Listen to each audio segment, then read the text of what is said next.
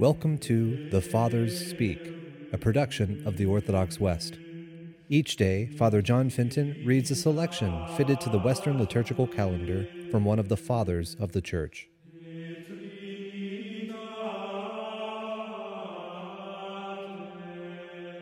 From a sermon by our Father among the Saints, Bede the Venerable.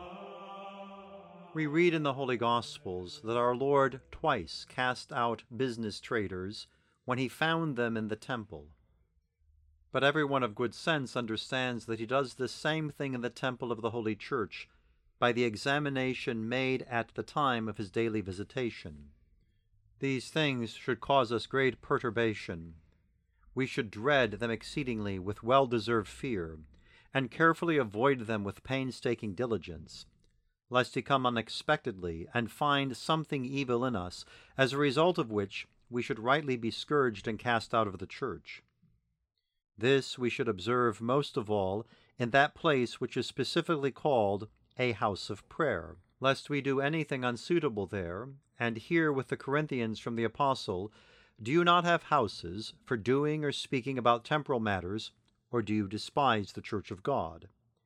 And lest with the Jews we hear from the prophet, "My beloved has committed many evil deeds in my house." We should also rejoice that we have become the temple of God by our baptism, according to the testimony of the Apostle, "For the temple of God, which you are, is holy." And we should rejoice that we are the city of the great King, of which is sung, "Its foundations are on the holy mountains." The foundations of the Church are on the solid ground of the faith of the apostles and prophets.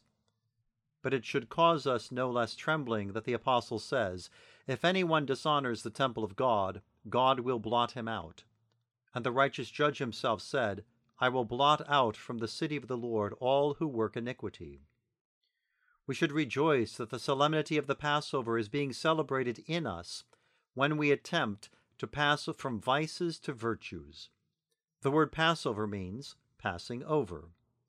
We should rejoice that the Lord deigns to visit our hearts, namely his city, and that he deigns to illumine this Passover of our good actions by his benevolent presence.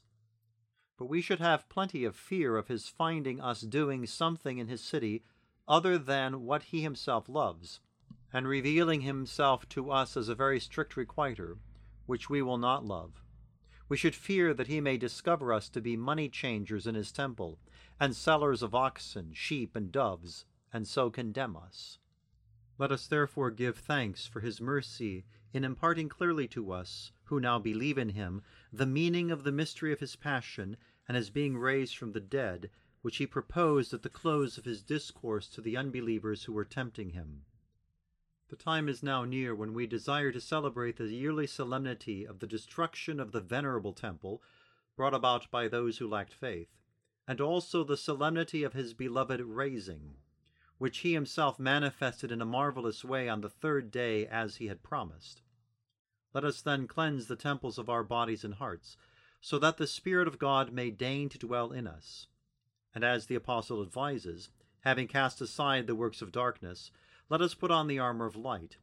Let us walk honorably as in the daylight, not with revelry and drunkenness, not with debauchery and licentiousness, not with quarreling and jealousy, but let us put on our Lord Jesus Christ, who lives and reigns with the Father in the unity of the Holy Ghost, God, world without end.